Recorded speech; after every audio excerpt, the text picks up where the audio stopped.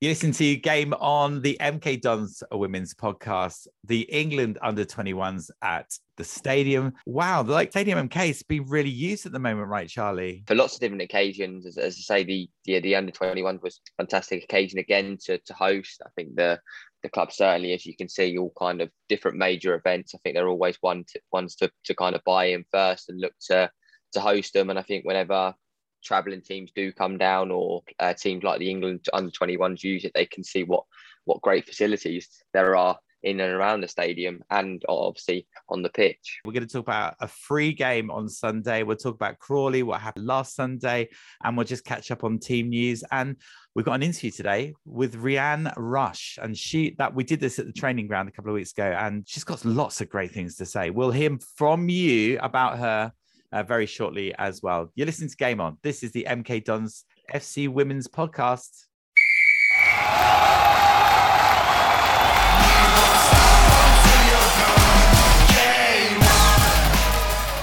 So Charlie, Crawley Wasps 1-0. What's not happening that we're not getting the wins at the moment?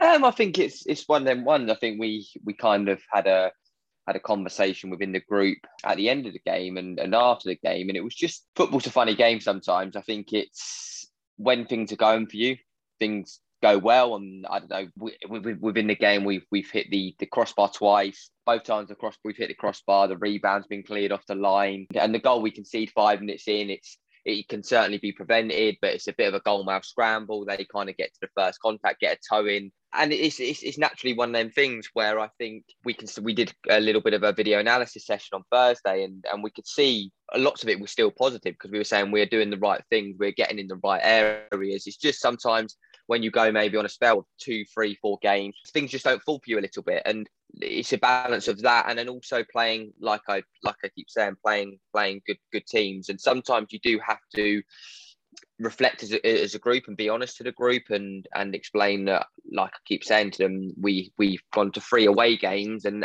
if anything, they're probably the 3 toughest away games we've had to have this season. Crawley, Southampton, Oxford. They haven't dropped a single point at home, all 3 of them. So it's very challenging. We always knew the Crawley game was going to be a challenge, and there was that sense of pride that we walked off the pitch giving everything, having a 65-minute stoppage for the injury, and then having to regroup, go again for that last 10 to 15 minutes and really try and pull together. And again, we created a couple of really good chances in that, which could have easily been taken. But I certainly, like I said, there's no kind of panic stations within the group, because the stuff that we are building, and we really do believe starting this weekend in the National League Cup moving forward, I really do think it'll just be a case of it will click, 1 win will come, and that will turn into 2, 3, 4, and we'll keep moving forward. When you look at the rest of the division, when you're looking at scores like 5-0, 4-1, 4-0, 9-0, actually, when I say to you it was 1-0, it actually proves a point that actually you're a team to struggle to beat. So it's not like you're losing hundreds of goals, right? Exactly that, and like we said, and we always go back to that first Southampton game. Southampton to go there and only lose 3-1. The only team to score against Southampton. They've won 9-0 this week. They've won 9-0 the week before. Sometimes, okay, you don't get the points out of that game, but to show us how well we can compete, it's exactly that. And I think when you are losing games, although a 1-0 game is really tough to take because we felt in the game for large spells, we had lots of chances within the game, it's always tougher to take because you feel actually a bit of disgust, because it's almost, we feel like we should have come away with something, but question marks would be, I think, raised because the previous game we played, obviously with the Hounslow game being called off, was the Oxford one.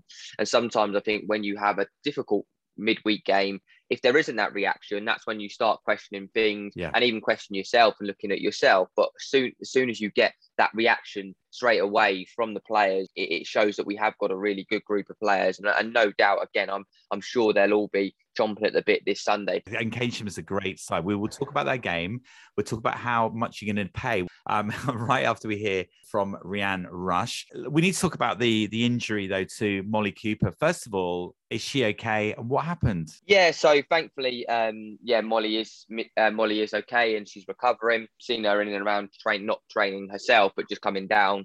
Still staying part of it this week, which has been really nice. Molly went up for a header, and their centre midfield Molly got the first first contact, and the girls just caught her late. But I think the actual impact of the header where she's gone to flick it on, it's almost caught. She's been caught in the neck, and a little bit like whiplash. And straight away, Molly, being kind of the trooper she is, she tried to kind of stand up, and I think it was a free kick in an attacking area. So as a goal scorer, I think she wanted to get up and get back on the end of it. But I think very quickly, as soon as she tried to stand up, she felt instant pain in her neck, kind of headache. So the physios, Beth and Alex, who supports Beth, were fantastic because they had to go through the correct process, couldn't risk moving Molly, especially with a neck injury. It is quite a delicate place. So it was one of them ones. It was a case that we had to wait. We had to call an ambulance. We had to, it obviously delayed. I think it was up to 65 minutes in the end. Yeah. Molly thankfully got to hospital safely, got all cleared with a scan. So we know there's no kind of breaks or anything in there. And then it's just making sure that she had to have a few days rest, bless her, kind of rest enough. And then slowly get a little bit more mobility into her neck. And then, and gradually within the next few weeks, it'll probably be 2 to 3 weeks kind of her being out. But in the grand scheme of things, as I say, that's really positive news. I think one thing we've seen in the last year or so is how much medics and those people who are sometimes just behind the scenes actually are so important to the game. And isn't it great, even at this level, you have all those people to hand to support players like Molly and others that we've seen in the last year?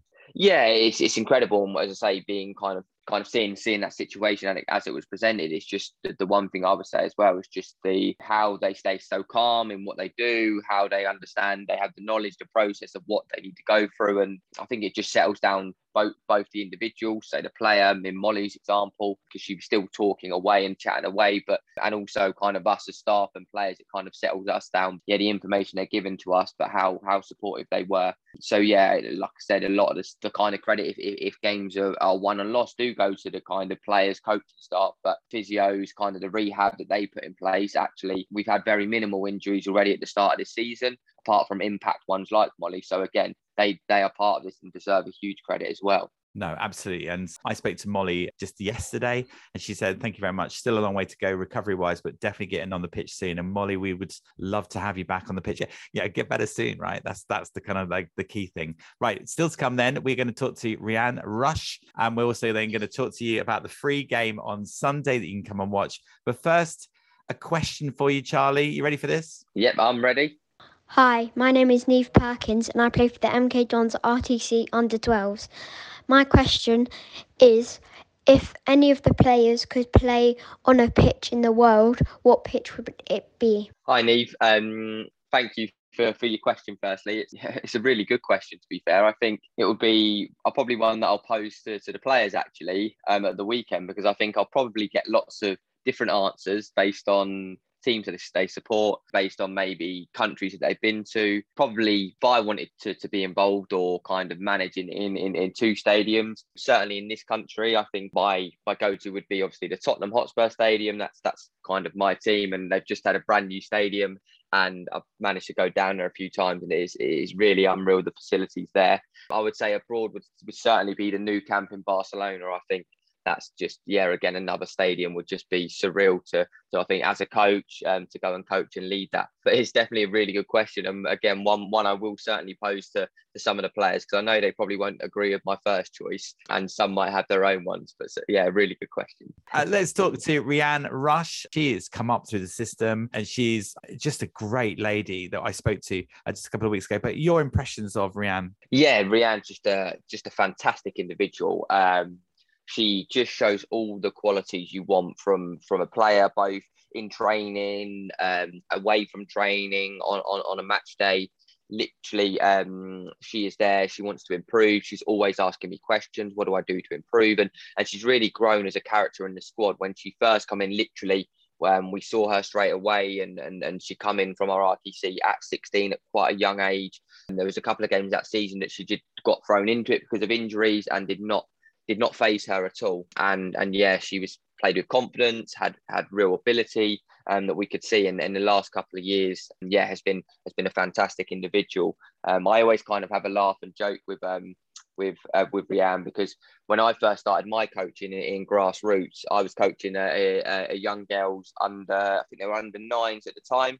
And I remember we'd always used to play, I think Rianne grew up near Great Horwood, so we always used to play Great Horwood girls. And at that stage, I think it was 6-a-side, and Rianne played for Great Horwood. And I just, to this day, I still remember her playing. Wow. And you say sometimes it's funny that you move forward and actually how you can see an individual, even then at 9 years old. I think she covered so much ground. She would defend, attack, up and down that pitch for the whole game. And I remember even to this day when I was thinking, I'll remember that name because I'm sure she'll go far in football. And then our paths crossed when she come into the RTC, and obviously now at kind of first team level. So I always remember from back even at 8 and 9, she was so dedicated to her football. So it's a real credit to her how her journey's taken her this far. Right. I'm going to ask you that question next week about players you've seen, because this is great. I had no idea. And if I'd known that before, I might have asked her. But that's fine. Let's hear, though, from Rianne Rush right now on Game On podcast. And still to come, let's talk about Keynsham Town for free.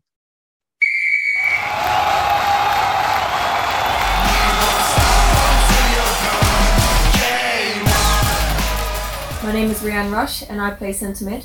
Always been a centre player? Yeah, basically. When I was younger, I was always running about a lot, so I kind of played all the positions. When I came to Dons, centre mid was my main position. Do you feel pigeonholed by a position ever, or are you happy just like playing everywhere? I do prefer playing everywhere because I think I'm a high energetic player, so if I was told to like stay in one position, I'd find it like very difficult to stay disciplined in it. But I think coming into women's football, that's definitely something I've had to learn. Tell me about other teams you play for. I used to play grassroots, like that's where I began. So I used to play for a small village team, and then I joined a grassroots team in MK, and then I was about 15 and I only realised that I could do trials to join academies. So I took the chance and I did trial with Dons and Arsenal, which I did get into a third round with Arsenal, but like obviously it's very competitive, so I didn't get into the last round. And then with Dons, got to the last trial and then they didn't want me, so it was a bit of a knock. I never gave up and I looked at it as a way of like challenging myself, so I worked on myself for a year and then went back, trialled with Watford, the county and Dons, and I got into all of them. So my situation was just travelling wise, Watford wasn't ideal, so I went with Dons and then joined the under-16s where I had JD as my coach, and he did try to put me right back, which I am a centre mid, so I was like I couldn't do that, so I stood my ground and eventually developed under the coaches, and they're so good at like developing and supporting us as players. And then basically when it got to the point where we had to move up into senior football, I knew that I would be going to development. During the pre-season I was playing against the first team because that's when we mixed together, and I noticed that I definitely could like give them a run for their money, and I was determined to make it into the first team. I was 16, working very hard, doing my one-to-one sessions, like doing all I could to like prove to the first team coaches and Charlie that I should be in the first team squad no matter my age. I was successful, and eventually after a few weeks I was starting. How on earth do you deal with rejection at that age and then come back fighting the following year? Yeah, I mean, at a young age, all you really see is football as having fun. I saw it as a way of, because I always like to challenge myself, so getting rejected was something that I wanted to prove them wrong in a way that if I came back that they would want me.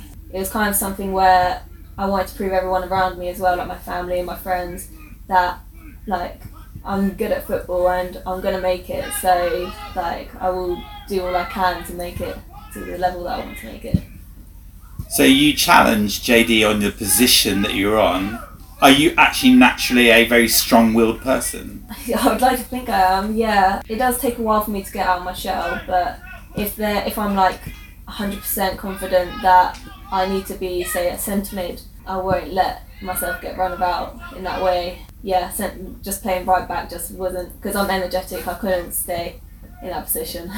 From just talking to you, there's no way I can see you just stood on the back of the pitch waiting for the game not to come to you, because it is a little bit of that, isn't it, really? So but actually being involved in the thick of games and creating opportunities, right?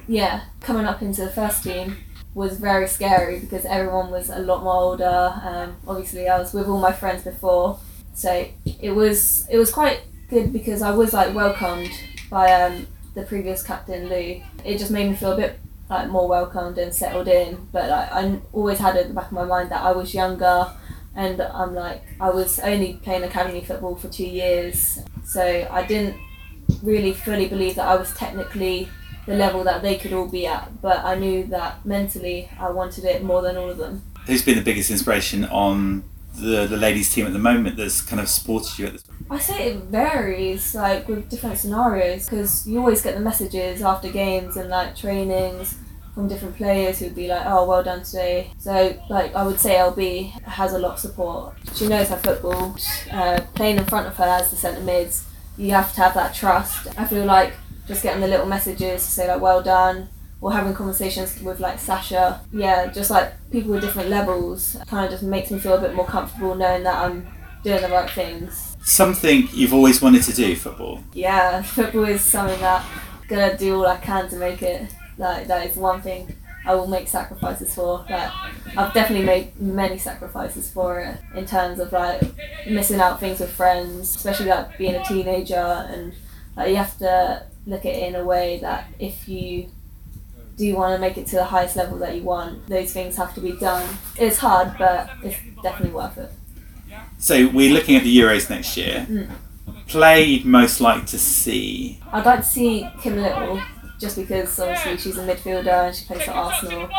I do think she's like one of the best midfielders, like growing up and like analysing, because I have to analyse players, and I feel like I relate a lot to her. If there was 3 things about you, Rian, we didn't know, what would it be? 3 things. So I am half Thai. My mum is from Thailand and my dad's English. I'm very energetic.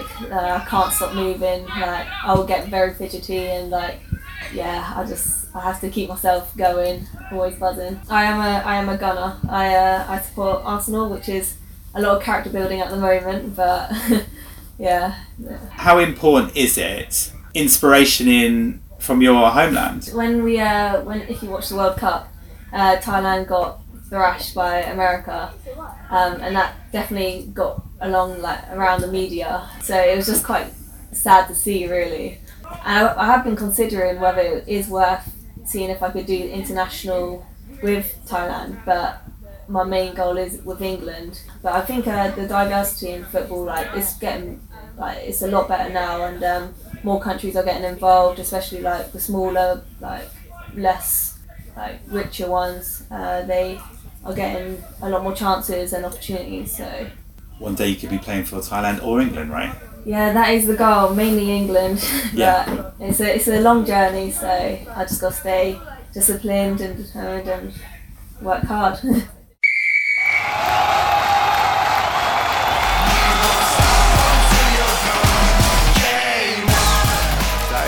Rian Rush, I would love to play one day for England then, Charlie.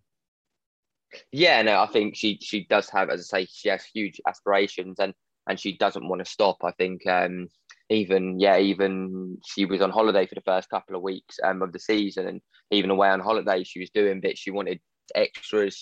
She really does want to improve, and I do think year on year you forget how young Rian still is, because how composed she is in that centre midfield, how confident she is, and how she plays with lots of quality. And sometimes you do forget, her age, and how she's only been in the women's game for a couple of years. She's probably got a good 15 or so years left in her, and it's really good that she has them aspirations, which I know that she's pushing to try and work towards. It's exciting to see players of this level just coming up through the system and being quite steadfast in what they would like to do and where they want to play and how they want to play, but learning as well at the same time. It's got to be a great trait for any player, surely. Yeah, and I think we pride ourselves even more, as you say, when they come through our system, and to have such quality coming through, and then like a Rian, where you don't have to even look to go out and recruit, say, a centre midfielder, because once come through your system, she knows how we want to play because how she's built through our system. And also, I think sometimes it does give you an extra 2 or 3% of a buy-in if they've come through this journey and they understand the club.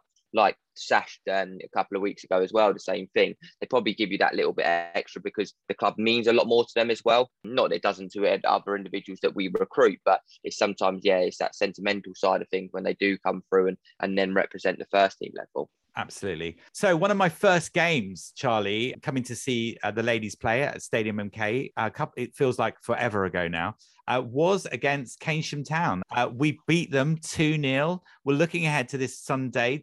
It's more than just a game, though, this one. It's a cup game, right? Yeah, and I think that was the excitement all week. And the last message I give to the players, this cup competition, we actually got to, it wasn't obviously run a lot. The last time it run, we got to the semi-finals and had a fantastic occasion against Stoke at home. Unfortunately, didn't get Stoke a fantastic side, and we didn't get the win on that day. And the cup competition, it actually never finished the final because of COVID. But cup competition is so exciting because like we keep saying, on our day we can match teams. And Crawley Wasps game from the weekend, if that was a cup game and we play them again, we could easily go there and go and win that game. So I think that's the exciting thing about the cup. We want to progress. I think it's really, I actually prefer as a coach to go and play a team like Keynsham who are in your league, or a kind of, even if it was a northern side, because sometimes you can get a bit complacent, and this is no disrespect for teams that are in leagues below, but I think we know straight away we still have to be on our game. It's not an easy first round of the cup draw. It's a team in our league, and a team, as I say, last time they played at the stadium, they did go down to 10 players within the first half, but they did not stop battling and did make it very difficult. So we know 11v11, we have to be switched on throughout. It's going to be a great game on Sunday. And what's even better, right, Charlie? How much is it going to cost me? Yeah, not a single penny for anyone to walk in on Sunday. So I know the build up in terms of probably the frustration of the Hounslow game being called off, obviously, the day before, and it's been a long while since that Bridgewater game, and only our second home game. So hopefully, people can come down. I think they're trying to get a lot of interest off the men's game on Saturday. If you're paying to go into the men's game and kind of want something to do on Sunday, completely free. To get off the back of that and hopefully, watch 2 wins. 100%. Back-to-back wins is what we're looking forward to. Charlie, you're a star. Thank you very much for joining us again this week on the Game On Women's FC podcast. Really great to have you here. Charlie, so next week we'll talk about that stadium the ladies would most like to play at. We'll try and get a few clips this weekend from them just to find out where they would most like to play. And then we'll talk some more about the following weekend and how things are, where we've got to, and we'll reflect back on the Keynsham game, right? Yeah, perfect. And just kind of a final thing from us, Simon. I think we know you've got your plane jump in a few weeks. We did make a donation across the squad this week. We do. We can't thank you enough. Kind of, they do like the support that you give us and everything you do to support the women's side and growing that. So I think there was messages going around about how we could support with a donation for that. Well, I saw that, and I'm incredibly yes, thank you. Absolutely, thank you. So if there's no podcast, right, after 26th of September, right, you know why, right? Because the jump wasn't so great. But thank you for the money for Al's Pals anyway. Yeah. Right, we'll talk again next week. Thanks, Simon.